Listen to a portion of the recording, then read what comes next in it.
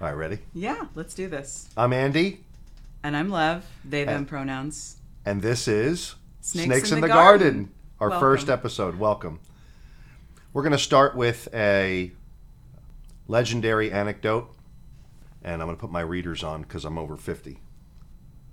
This is about the famous sword master who wrote the Book of Five Rings, Miyamoto Musashi, sitting zazen with Takuan Soho. Once upon a time, the legendary swordsman Miyamoto Musashi was practicing zazen beside a stream with his lifelong friend and mentor, Zen master Takuan Soho. Suddenly, he became aware of another presence nearby. From the corner of his eye, he saw a deadly viper slithering into the clearing toward Takuan. Knowing that the slightest movement might frighten the venomous snake into attacking his friend, Musashi kept watching the serpent in utter stillness. When Takuan himself became aware of the snake's presence, a faint smile appeared on his face. The snake came toward him and peacefully crawled across his thighs. The serpent continued on its course toward Musashi. Several feet away, sensing Musashi's presence, he recoiled, preparing to attack, but suddenly scurried away into the bushes. Musashi had not moved. His fierce spirit, undisturbed by the threat of the viper, was so palpable that the snake had speedily moved away in flight. Most men would be proud to possess such an intimidating aura, but Musashi felt only shame as he suddenly understood his own greatest shortcoming. "What troubles you?" asked Takuan. All my life, I have trained myself to develop such skill that no man would ever dare attack me. Now that I've reached my goal, all sentient beings instinctively fear me. You saw how the snake fled from me. "I saw it. Since it dared not attack you, you defeated it without striking a blow, and because of that, both the snake and you are alive now. Why does that sadden you?" Because I am so strong that no one can ever go close to me. I can never have true peace. Musashi pointed a finger at the priest. "Not like you," he said with admiration. "You did not fear the snake, nor did the snake fear you. Your spirit is so calm, so natural, that the snake treated you no differently than the rocks or the trees or the wind. People accept you that way too." Takuan smiled and resumed his zazen. Musashi spent the last years of his life cultivating Haijoshin, the state of mind demonstrated by Master Takuan. Or the state of mind demonstrated by Marcus Aurelius and the Stoics, or the state of mind that is acquired from John Kabat-Zinn in his curriculum. The state of mind that's available to all of us when our priority and responsibility is self-regulation and peace without letting the outside world regulate our state. This doesn't mean the abandonment of responsibility to observe surroundings. It doesn't mean to dismiss things that are important to pay attention to. It means that you are responsible at all times for your emotional state. And that's what Snakes in the Garden is about, because they're always around. Lev and I have a long history of being in gardens with snakes in a variety of settings, professional settings and personal settings. One of the things that brought us together was the need that we observed in all of the social media content. Not enough people seem to be talking about the responsibility, the true responsibility, for all of us to get better at the one thing that we can do. The one thing we can do is we can decide how what we're letting in is going to influence how we feel. That's what this is about. And as often as we can produce these episodes, we're going to wax and expound on everyone. Not that we're some Zazen routine practicers of this ourselves, but we are immersed in the study of this and how this works.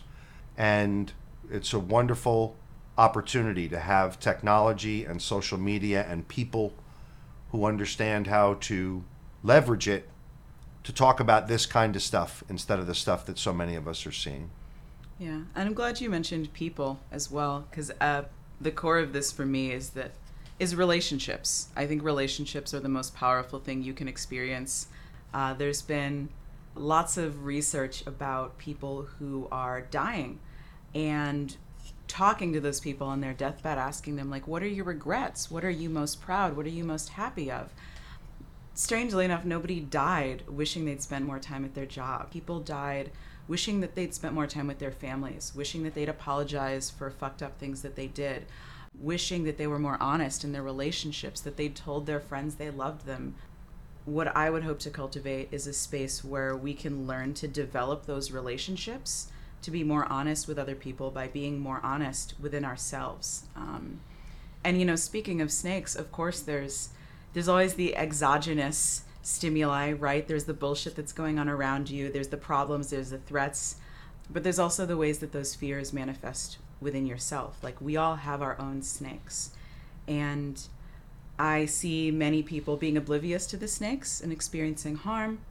I see many people wanting to roll around in them. Wanting to roll around in them. Put them on me. Oh, this is fantastic. Sure, yeah. The hot takes. I'm a hot take master myself. Actually, I love rolling around. We don't need to get started on my hedonism this early. But also trying to eliminate the snakes, right? To kill every snake that they see, to have complete and total mastery over all of the snakes in the same way that they might want to suppress or eliminate their emotional responses. Or to kill them all. Yeah. And set out bait and traps and poison in the idea that this beautiful garden can be maintained and keep them at bay, like we're building a moat around ourselves.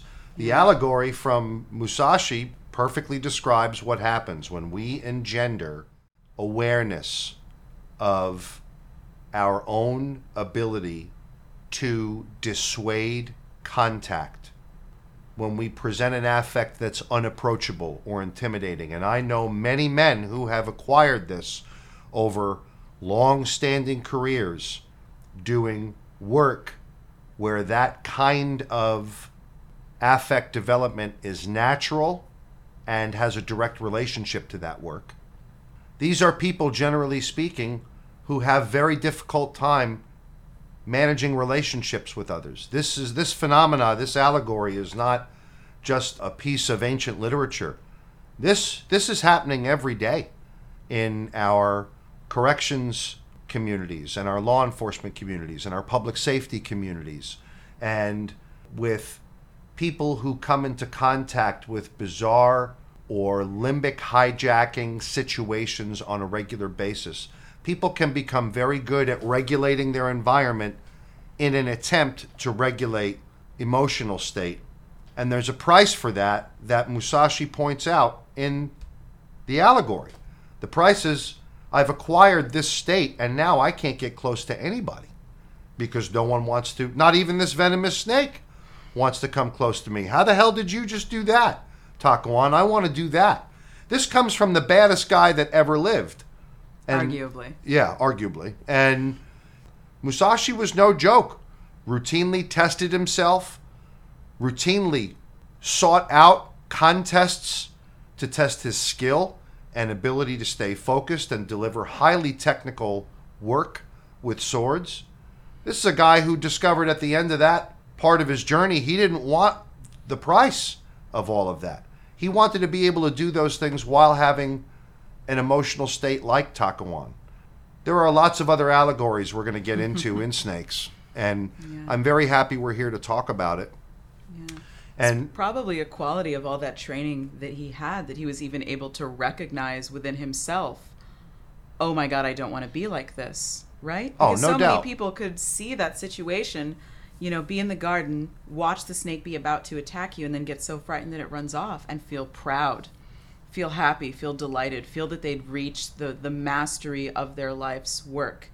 And, I like you, I see that microcosmically, in which, I don't know, what was the example that I wanted to give there? It kind of sounded like you were alluding to the idea of toxic masculinity, which is certainly not limited to men by any means, and certainly not entirely reinforced by men, but that notion of, I'm going to protect myself by pushing away anyone who could possibly get close to me. And I think some of that happens. I'm not a big label user, but I would agree with the idea Sure. that the phrase toxic masculinity that you're using in this context has some applicability, because even the people who would want to pursue being around Musashi are people who want to be like that. Those are generally young people who are drawn to forced disciplines. They're drawn to the imagery of being a hero and standing alone and not needing anyone. Musashi's closest friends were more than likely his students who wanted to be like that. And we have a responsibility, particularly as teachers, to be aware of who we are in our relationship to the student. I know for me, what has made me feel good and what I think and believe in my heart works is being transparent, even with my own students, with being vulnerable and transparent about ongoing transformation in the journey. I can identify with the hero archetype. I can identify with the ideas of being in places where I'm not supposed to be because some noble duty or responsibility requires me to do that, and that there's a noble cost associated to that of being compromised in relationships. And in my own way, arrived at the insight that Musashi did, that I have a responsibility to be in the world and to do good. And I can't do that if my capacity for relationships is so compromised because I'm such a menacing, fearless hero that I can't impact the world in any kind of constructive way. The only people I impact are people who I want to be like me. I know for myself, I've definitely had experiences which urge me toward radical self-reliance. And there's quite an appeal to that, right? I can do all of this myself. I can learn how to do this and this. I can learn orienteering, and I can learn bushcraft, and I can learn to make this, and I can learn to do this, and I'm going to do my own construction, and I'm going to fix my own car, and I could go on forever. And there's nothing. It's empowering too. It's really empowering, and it is often, I think, a little bit misguided. Within that radical hyper individualism, the hyper focus on developing the self, certainly that can lead to a lot of powerful and empowering self-growth, but it also neglects the idea, both in an ideology and through action and practice, that there are other people around you and that you do need them. And I think it's probably only in the last 5 years of my life that I've believed that in a really true and deep sense. That's heavy. Yeah, and it's not just that I need, I can't become a master of all disciplines. I'm going to need a doctor. I'm going to need people to grow my food, right? Like, those things are apparent, and most people would concede, okay, sure, in a community I need those things, but it's more than just that. Humans are really social creatures. Our deepest, most innate, most powerful psychobiological drive is the drive to connect with others. We are tribal. We want to form affiliations. We want to find acceptance and understanding, and for people to be delighted in our presence. And to live a life that has been dedicated to overriding all of those primal and fairly healthy instincts is really terrifying. Like, what does it mean about me and what I've experienced in the world that I don't believe that I can trust other people to accept me for who I am? Yeah. It's not a mistake that in all of the great world religions or widely attended philosophies that death of self and service to others is the core axiom. That's no mistake. This is all existentially. And by death of self, you kind of mean ego death to some extent, or do you mean something else? I certainly don't mean physical. But in some religions, that is an attribute, of course. Yeah, right. But at this moment, the context that I'm applying to death of self is the pursuit of self-interest, and rather my identity is found through selflessness and service to others. I can say for me, particularly in the past few years, I have never felt that more to be true. It's been a theme that's permeated my life, while my life has been interrupted with episodes of enormous self pursuit and self-will run riot and mess. I've never had a longer period of contentment and peace than being committed to this idea that I will fade, that my family will fade, that memories of me will fade.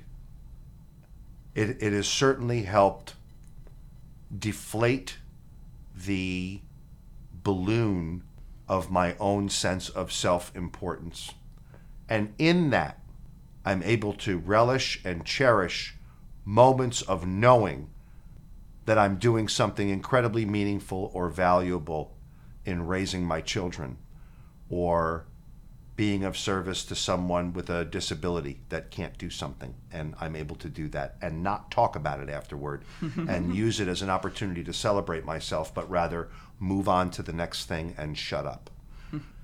These practices, I think, can help us in our individual crafts and professions, in our relationships, wherever they may be, whether it's on the fire team, in the gunfight, or whether it's in a care and services discipline when you're being presented with challenging situations from people served. Relationship and selflessness, I don't know what the downside is yet when done right. I just don't. Here's a fun question.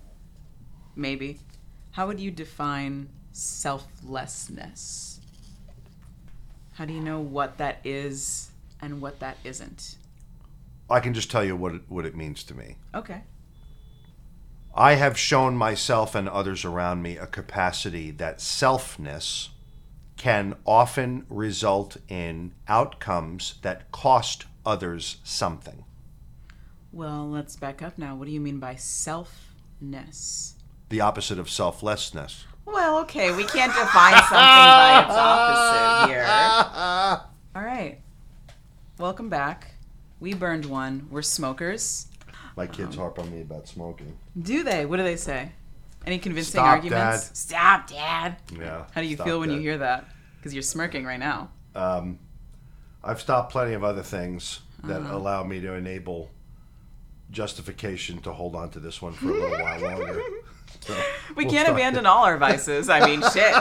There's only so many good things left in this world. Maybe. Do you want to stop smoking? Like, is that an active desire that you possess? So, funny story. In the spirit of what we've been talking about, never before have I felt enough capacity as I do now to do harder and harder things in the context and category of sacrifice for someone else than I feel like I have the capacity today. I have a blessing of love in my life with family and friends. I feel more capable of doing things sacrificially and not being afraid of the discomfort in my early 50s, and in a way where I know I don't have to look back. I stopped drinking for that. Right. This is important context. So Andy is sober and has been sober for almost 3 years now. Coming up on the anniversary. My drinking was never catastrophic. It had some very unpleasant episodic outcomes, but it didn't result in a DUI. It didn't result in the loss of a job. It didn't result in a car accident. But it resulted in relationship damage. Yeah. I was given the blessing of the opportunity to arrest that before it got worse. It was certainly tracking to be all of those things. And I'm not trying to turn this into a recovery speech. I am going to say this, though. Never before have I been more willing to endure the personal discomfort and sometimes torment mentally of abandoning certain ways of thinking and doing as a gesture of love. There was a time that I would not have been able to do that not long ago. Would not have had the awareness, capacity, willingness to even do it. I like movie references a lot. And I like the movie Roadhouse. Oh my God, I was just thinking with Patrick about Roadhouse. Swayze for so a couple of reasons, and I use elements of that movie in what I do to help illustrate some talking points. But there's a scene in which Dalton, who's the character played by Patrick Swayze, is in an ER getting stapled from a knife cut. Talk about hero archetypes over here. Right? And he's got his arm up in the air, and he's going to get a laceration stapled over here. He's also flirting with the hot doctor. Yeah. He is. That's true. And she's commenting on his graduate degree in philosophy, yada, yada, yada. And she said, "You don't want a local?" And he said, "Pain doesn't hurt." Even when I was fully immersed in being a hero, and being Batman was my favorite superhero, by the way. I love Batman. Batman doesn't have a lot of relationships, by the way. He's a capitalist. If any of us are rich enough, we can become Batman. God. Elon Musk, basically Batman. Like... Right, so back to what I was saying. I loved that moment in the movie. And for me, the pursuit of getting to a state where I'm unafraid of discomfort has been a journey I have enjoyed being on, because I have moments now where I feel I can do that. I'm going to put myself through this. It's going to be uncomfortable, but it's not going to hurt. And even if it does hurt, I know I'm going to get to the other side of it. Mm-hmm. And when I do that for someone else, having the capacity to do that is really mastery of something internal. Mm-hmm. And empowers me to feel secure in a world where we are surrounded with so much insecurity, things that can create insecurity. I have, and I know others too, have these moments now where fear is not something that gets in the way of what needs to be done. Thank you for sharing your personal story. Especially I didn't share as much it's of it, relevant. but yeah, I don't mind. There'll be more. I'm not afraid to talk about it. You've lived long enough, to have story, and I think the story that you get to hold is one of the greatest products of a human life, right? Like at the end of the day, what you are left with is the quality of actions that you have taken and the experiences that you have had. And when you're talking about core values, like, did those actions live up to your values? Were you brave enough to step up and become the person that you wanted to be? And it feels so good. It feels so good when we know that we've done that. And you were talking about, we derailed to take a break from the discussion of selfishness versus selfness or self. What did I say? I just used that word in the moment, selfness. I liked how you kind of elaborated that, maybe on that unintentionally, right? Like there's this idea of pain and the experience thereof and the avoidance thereof. I would probably roll my eyes at a man in the ER who didn't want to take a local anesthetic to have staples put in. Right. But we're talking about a movie, right? And there's other senses where that's really, really deeply relevant. So I like to see pain as information. Pain is knowledge. Pain is a story that your body is telling you about what it needs or wants or doesn't want, or so on and so forth. It's, for me, very closely linked to desire, and I don't mean that in a weird way. They are two knife points of the same weapon. What drives you towards something versus what drives you away from something. And they're both really important to keep aware of. I think I've told you about this before, but there's a Buddhist tale that I wish I'd pulled up, and maybe I will here in a moment, about like letting the arrow pierce you twice. How does that happen when it's only shot once? Arrow gets shot once, pierces twice? Bullshit. And I encountered this tale as told to me. Stuff shows up when you need it sometimes, and I'm grateful for that. But the idea of letting the arrow pierce you twice. So an arrow is shot, it pierces your skin. That is the arrow piercing you once, and it hurts. It's gonna hurt, right? If you let the arrow pierce you twice, the way that can happen is, one, you anticipate the blow of the arrow. You see that there is pain coming for you. You flinch. You are anxious. You experience fear or apprehension. All those things are really natural, but of course they don't avoid the consequence of what you know is about to occur, nor are they necessarily helpful tools in navigating the circumstance when it does. It's still information, like, oh, an arrow's about to hit me. Okay, But if you spend your life in anticipation of all the arrows that will hit you, you will not live a true life. So that's one way of letting the arrow pierce you twice. God, you're going to love what I do with this. Go Oh, ahead. yeah, go on. The second way, and I'll keep this short so that you have your time. The second way is lingering and brooding on the pain of the arrow that has just hit you. You have a pain that you've experienced. You do not let it go. You simmer on it. You let it fester. All you can think about is how much that thing hurt. And this came to me most powerfully in taking my first motorcycle ride on the back of a friend's motorcycle. Because for me, there was that immediate moment of, holy shit, I could die at any moment. Like, if we just tipped 4 more inches that way on that curve, we would have wiped out and I would have been a smear on the fucking pavement.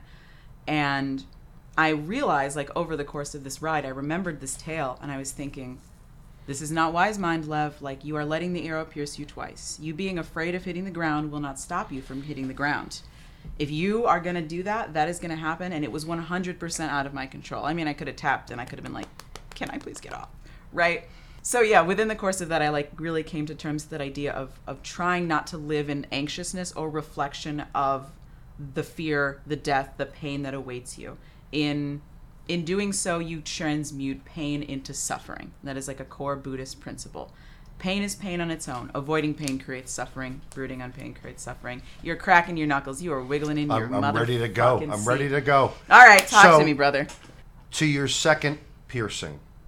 This is what was coming up in my gut as you're describing the second piercing of the arrow. Mm-hmm. In force training, for many years now, we have been using products like Simunitions, which enable very practical training of gunfights and surviving gunfights that allows an experience, certainly not to the extent where lead is entering your body, okay, but an experience of being hit with a projectile and having to manage very firearms literally. manipulations, tactics, strategy under conditions of physical limbic system hijack. Simunitions have allowed people to survive injuries. People have died from less than lethal injury because of the experience psychologically of the injury. Right. Yeah. Simunitions has allowed people to understand through knowledge that they can stay in the gunfight, hit, and still do the job they need to do, which is to protect others, protect themselves, etc. There are many, many anecdotes of police officers who have survived lethal force encounters because of simunition training. How does that go to the second piercing? The capacity that one might have to brood over the bad news or the near miss or the life-threatening thing has been replaced with knowledge that they need not do that, and that they can let that go and anticipate an outcome.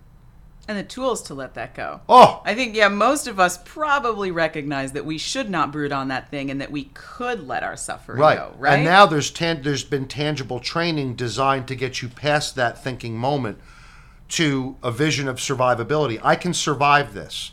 What I've been hit with is less than lethal. I have at least 5 minutes before my blood loss or my accelerated respiration or my physicality is going to be compromised. In the next 5 minutes, here's what I can do. Learning in the physical to inform the mental. And when I think about the first piercing is anticipation. And I had the good fortune of being on the staff of an Olympic archery coach for 15 years. And one of the reasons he was sought out from all over the world because of his expertise on an area, a problem area we know in archery, which we describe with the words target panic. The way target panic looks is when someone has constructed a bow shot and the goal of this shot is to deliver an arrow to a place we want it to go. The archer comes apart in anticipation of the explosion of the bow, and the arrow never goes where they want it to go because they weren't able to do anything under control anymore. The way that we solve that problem in bow shots is the anticipation of the execution is replaced with anticipation of a part of the shot process in time that takes longer to get to than the back of the arrow to get off the bow. So instead of thinking that the bow shot ends at explosion, what we now know is the bow shot ends with the arrow hitting the target, or the sound of the bow going off, or the feeling of touching the shoulder. Because anticipation is something that we all have. We're going to do it. But isn't it interesting that we have a capacity to change what we want to anticipate? That's what I was thinking that of. Funny? Yeah. That's beautiful. And look what Lev is reading. This is Zen in the Art of Archery. My favorite books. And yeah, I brought this. So this was recommended to me by Andy and given to me by Andy. Thank you, Andy, doubly. I don't remember what we were talking about, but I think I was talking about Zen in the Art of Motorcycle Maintenance. You were, hands down. Yeah, which is very definitively one of my favorite books. I read it maybe 10 years ago, maybe more, and liked it, but didn't quite get it. It wasn't written for me at that point. And I very recently acquired a motorcycle. And I was like, maybe it's time that I revisit that. I'm also garnering an interest in Buddhism. Like, it was related. I was like, okay, maybe I can access this now. Reread it. Holy shit, it was so powerful. Maybe we'll delve into that and Book of Five Rings in some future episodes. Love it. Love the idea. Where are the quotes that I found from this, though? One of them related to what you were just saying. And this is a quote within the book from what is called the Great Doctrine of Archery. And what it says is that, quote, archery is still a matter of life and death to the extent that it is a contest of the archer with himself. And this contest is not a paltry substitute, but the foundation of all contests that are outwardly directed. Oh, yeah. For example, with a bodily opponent. And it goes on, but I won't. Isn't it amazing that these themes, to our listeners, you've probably heard this idea expressed differently. Isn't it amazing that through the ages we keep as a people circling back to this responsibility that internal change, the thing we can control, is the thing that works. And it precedes all external changes, and it must. Yes, Yeah. yes. Be the change you want to see.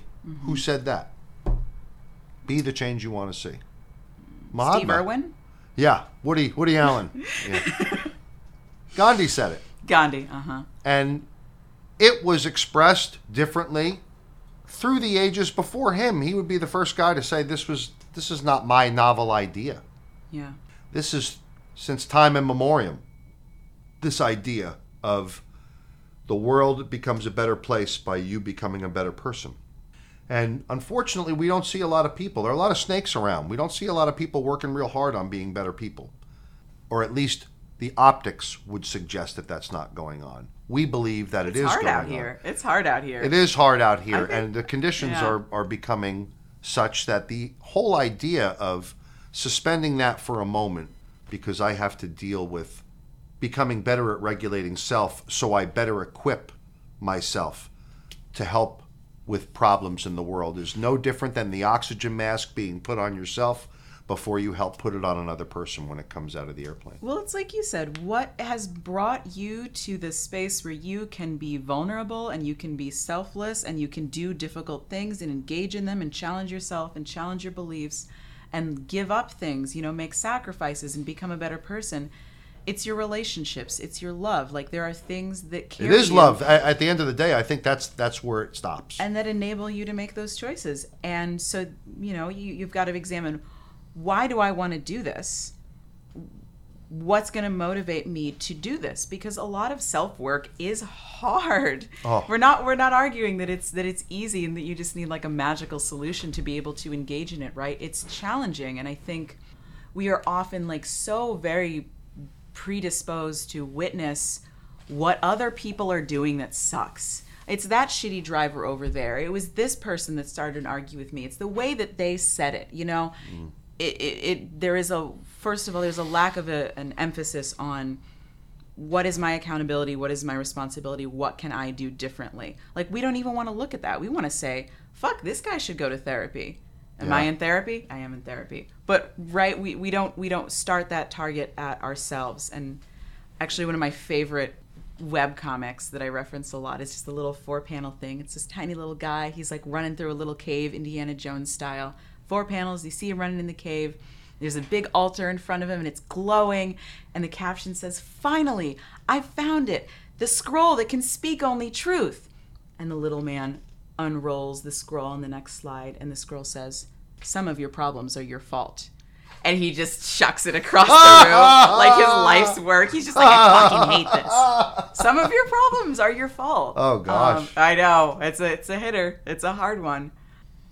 And I don't think I've ever been in a situation that wasn't at least partially made better by me acknowledging, maybe not fault, maybe not responsibility, like those words get thrown around a lot, but by pausing and saying, what can I do differently here? What can I do? I want 4,000 things from the person in front of me. I want them not to be yelling. I want them not to punch me in the face. I want them to understand my point of view. I want them to care about my feelings. Whatever. I want a lot of things. Most of those are probably out of my control. And a sphere of power that I will never cease to occupy is the control over myself and how I choose to react. Yeah. There are other spheres of power that I may choose to occupy at a given moment, right? Like in a situation where I want something. There's technical skill speaking, vocabulary. People who use my wife, oh God, the first thing that she does when she does not like how I'm speaking to her is to remind me that my capacity for more words than her means nothing.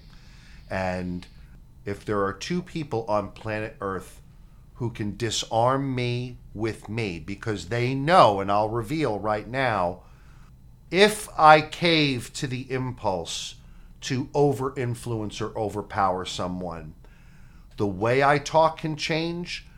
My word choices are designed to communicate their complexity and sophistication more than the other person, to remove their dignity. My wife and daughter get hip to that shit with me fast. And when they see that I'm doing that, and God forbid they're together and they see me doing it, it's like getting beat up, just doubled over. They've caught my hand. My hand is in the cookie jar. They caught me red-handed. Knock it off, because we don't know as many words as you and can't string together sentences as quickly as you. Doesn't mean shit. This is what you're doing right now. You're not hearing us. And then I have to back up real quick. They have a capacity for that that's amazing. I fight like you fight. Yeah. That's why we're friends. We both fight dirty over here. Yeah.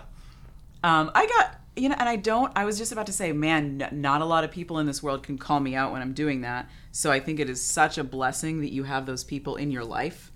First, that is such a blessing to have motherfuckers who will call you on your bullshit.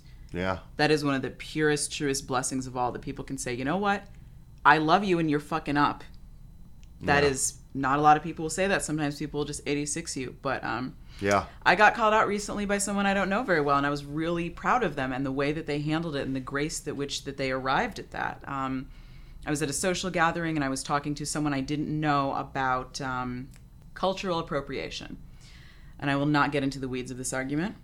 But we were having how will you call this? Civil discussion about this issue, where we both occupied philosophically different points and both mutually agreed to play devil's advocate in order to broaden our philosophical horizons. And as you might imagine... Not to see who would win? Oh, I wanted to win. But, yeah, no, I mean, I didn't... I think the interest of broadening philosophical horizons is good. Yeah, and I wouldn't say win in this circumstance, because neither of us wanted the other to take a different action than we were taking. Okay. We both occupied different positions, but it was kind of like, I think your position's sort of shit. Mm-hmm. It was that kind of thing. And so we were talking about this, and we had a captive audience who were observing us, and I didn't notice this within myself, but my tensions were getting high. But someone else next to me noticed. And what they said was, hey, wait a minute, like before another idea is raised, I want to call pause to this. I want to remind us all that we are here in community. And they did some hokey shit. They were like, can we please all link hands? And I was like, yeah, I don't want to link my hand with nobody else. No, but it was a ritual to remind what comes first. Why we were there, what we were talking about, because of course we're talking about essentially how do you respect other cultures? And what shape should that respect take when you believe that you are sacrificing yourself and your own culture to do so? It was kind of the core of that argument. What level of self-sacrifice is appropriate because it is harmful to someone else? What's the root of that? And it was an interesting discussion, but my friend was like, hey, wait a minute, like, take my hand. And they said what I would basically equate to like a prayer. They were like, we're in community. We're here on this land. We're trying to make something together. We're doing that because we care about each other. And I'm not saying that you guys aren't acting in accordance with care for one another, but I just want to pause to remind us that we should hold that in our discussions. God, and they did powerful. It with such grace that I was immediately shamed. I was like, wow, I'm being an asshole. Yeah. If they looked me in the face and they were like, Lev, you're kind of being an asshole, I'd be like, I know. But they shut me right down. And I not to go down sight this road, yeah. but this idea that you've just shared is the basis of all meaningful de-escalation. And that is the context where Lev and I met. And we will be spending a lot of time getting into that on Snakes in the Garden. But this idea of centering and identifying the priority and doing it in a way that's non-offensive. Yes. The common goals. Yes. Yeah. Yes. And implicitly there was the reminder of like, because I believe if I want you to understand me, it's my responsibility to first reach out and try to understand you. Yep. You are not going to come over to my side if I just start raging in and I beat you into submission. And who wrote that in a prayer? Help me to understand rather than be understood. I don't know. St. Francis of Assisi. Oh, I know that. Yeah. Come on. Oh, look who can string a sentence together over here. Tough guy. Yeah. No, that's kind of the whole point, which, my approach wasn't incorrect. Right? I was still right. Let me just put that out there. I was still right. Andy rolls his eyes. But my approach was leaning into the wrong. I had lost sight of the idea of being curious about what the other person brought to that discussion and was delving too deeply into like, here's why you need to come over to this side. And retrospectively, I think that was appropriate. However, it was not about to get me to what my goal was, which hopefully was mutual understanding and compassion or community building. It was just going to make someone bow to my power. And if I see, and this is just a perspective, this is not a truth, but if I see that person's idea that is contrary to mine as a snake, what do I do about that snake? You went right to where I wanted you to go. And even further, what is making me see this as a snake in the first place? Right? Like, just because I hold a belief that is different than someone, that doesn't mean that their opposing belief is a snake. Sometimes it might be. Sometimes it might be. Does it sound... So here's a snake that's not out of the bush yet. Okay. There's something that's in the bush. Play the flute to the snake. Right. Is it hissing? Uh-huh. Is it a snake? Could it be something else? Let's get it out here in the open and see what this is. Snakes in the Garden. There are lots of them. We are going to tackle some tough issues in subsequent episodes. We're going to talk about crisis intervention and de-escalation by public safety professionals, mobile crisis teams, and everyday people. We're going to talk about the events that are polarizing so many people in public spaces about masks and vaccines, and how to navigate those difficult conversations. We know a lot of people, and we move in a lot of circles, and we do a lot of work that we feel is very meaningful in helping people get to this place of self-regulation and being focused on core values that enable relationship. We hope that you'll join us and stay with us. And maybe next time we'll get more into our background. But I think it would behoove us to talk really briefly about who we are. Okay. Yeah, I'll do it. let's do a little of that. I'll do it. Let's maybe close with a quote, perhaps. I love it. What do you think about that? I love it. Our Okay. style is extemporaneous. It's not scripted. You're watching it as it happens. Unfortunately. We have a rough outline, but then we riff. My dad was a world-class jazz improviser. That's who I am. I'm an improviser of thought and an improviser of language and an improviser of action within a particular musical construct. I don't try to play jazz, classical, blues all at the same time. But if I'm playing jazz, I'm creating. We're creating. Agreed. To end on a quote, In talking it over with Mr. Comacchia, I once asked him why the master had looked on so long at my futile efforts to draw the bow spiritually, why he had not insisted on the correct breathing from the start. A great master, he replied, must also be a great teacher. With us, the two things go hand in hand. Had he begun lessons with breathing exercises, he would never have been able to convince you that you owe them anything decisive. You had to suffer shipwreck through your own efforts before you were ready to seize the life belt he threw you. Believe me, I know from my own experience that the master knows you and each of his pupils much better than we know ourselves. He reads in the souls of his pupils more than they care to admit. and presumably you have people in your life that you read that way and see that way. Lev and I certainly do. We have some experience and mastery in some of these areas that we want to share, and we look forward to doing that with you. Awesome. All the best. Thanks for joining us.